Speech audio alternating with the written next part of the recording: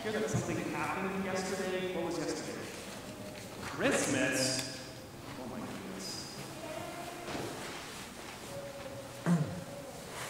Santa gave you a doll?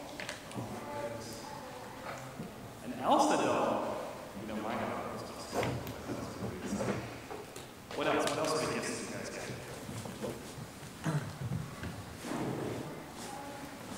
OMG dolls. What are OMG dolls? LOL dolls? It's a Barbie doll. There we go.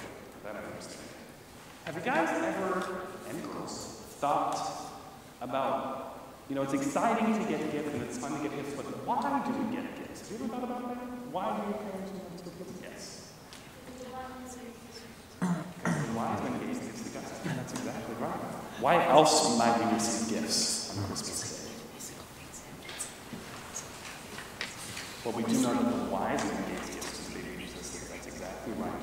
But along with that, we also know that God gave us the greatest gift ever and gave his Son to us. Deacon Jennifer, just a couple minutes ago, read from the Bible and talked about how the Word was God, the Word was with God, and the Word became flesh. And that's what that means for Jesus. He was in heaven, and he came down in the form of a little baby. So right now, we actually in what's called the Christmas season. And we Anglicans, because we love Christmas so much, actually celebrate 12 whole days of Christmas. Did you know that? That's why we sing the song. On the 12th day of Christmas, my true love gave to me. So what I want you to do is I want you to go back to, whether it's your parents or your grandparents, whoever you came with today, and you go tell them that you need even more gifts. And you can tell them that Father Michael told you to tell them that, okay? All right, thank you guys for being so good for me. So stand up and then go back to your parents. If you want a packet, you can get your packet from Mr. Chris. Remember, Christmas isn't over, so you guys need even more gifts. Thank you, Deacon John. Preach God's words to us today.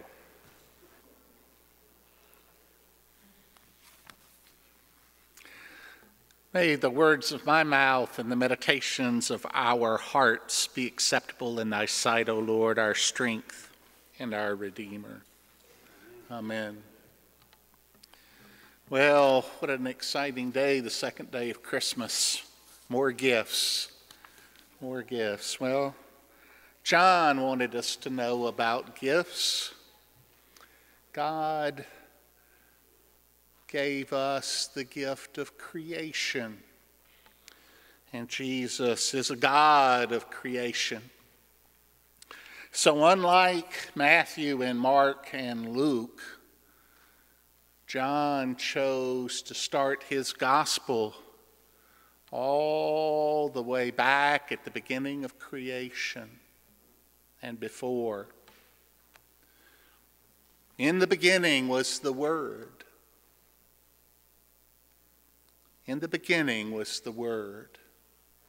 Before the universe was created, God the Father, God the Son, and God the Holy Spirit existed in fellowship, in unity with one another. And then God spoke, and all of creation became new, a gift. In the time period that we live in today, science makes such incredible new discoveries. We're always getting opportunities to examine new planets, to see new galaxies, to discover new and exciting things in a universe that God created so that he would be glorified. God not only created the universe, but he goes on creating. And the universe is new, and the universe is different. It changes. God does not. but his creation does. Jesus, the Logos, the Word, is at the very beginning of the story. And John wanted us to know that the story, it's one long story starting at Genesis chapter 1 and spanning all of the Bible. And the story is that God wants a people whose hearts are devoted to him. God wants people. And he created the universe, this all-powerful, all-knowing, invisible God who is beyond our comprehension. Created this universe and created this planet and created all that was on it and declared it good. And he placed man here because he wanted a people. And so this morning I want you to think about the fact that God creates all things new. It's not just that he created in the past and walked away. He creates even still, this very morning. Yes, once upon a time, a couple thousand years ago, Jesus came down and became human, incarnate, born for us, a gift, a new creation, a change in the world.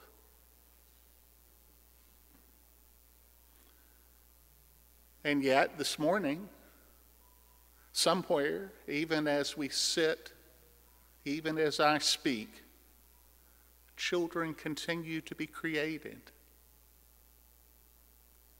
Life continues to come into existence. God has a plan. And each and every one of us was created in this time period to be in this place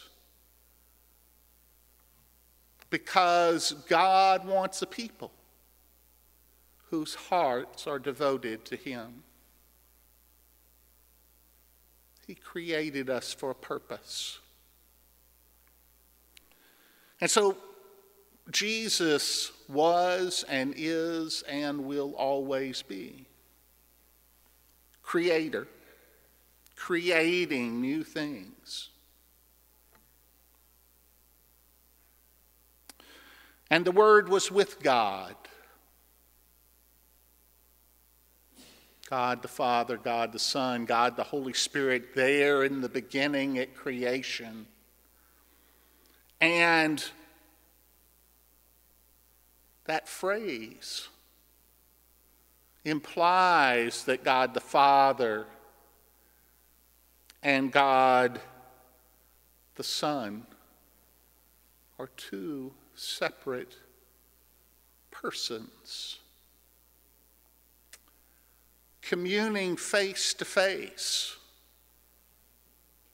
You see, the miracle of God present with us in the birth of Jesus is that God comes down to live as one of us so that we can know that which is impossible to know.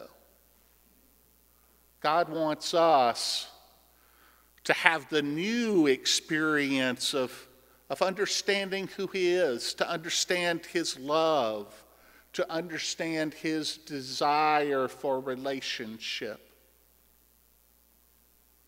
And he comes to infuse meaning and purpose into life. God wants a people. And God began building that people with Abraham and Isaac and Jacob, and it was new. And God sent down Moses with the law to teach those people how to become his people, wholly devoted to him. And it was new. And in the time that Jesus was born, the people who lived in the land,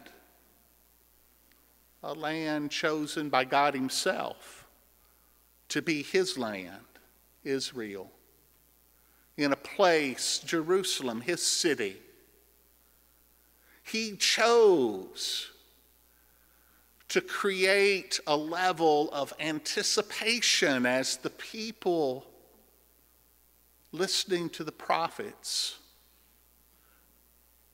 lived in anticipation of the Messiah coming.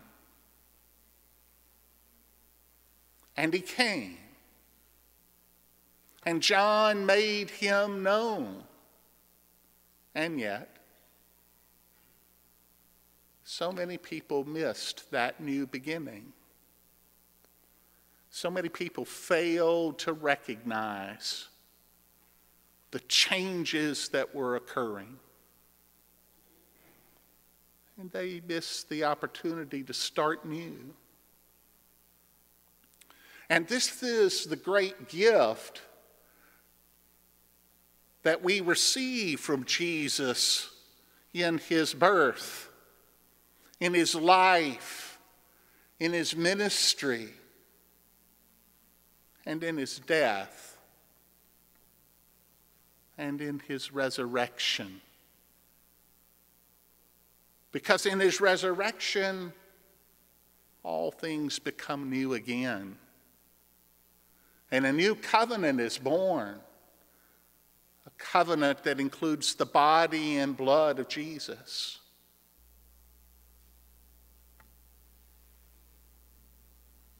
And the Word was God, Jesus. All-knowing, all-powerful, ever-present Jesus chose to live a life here on this earth because of his love for you and for me. And he died on the cross to make sure that we understood the importance of the gift that he was offering. God is the God of grace and truth. And Jesus brought an opportunity for us to become new. And so here on this low, quiet Sunday in between Christmas and New Year's, we read from the Gospel of John.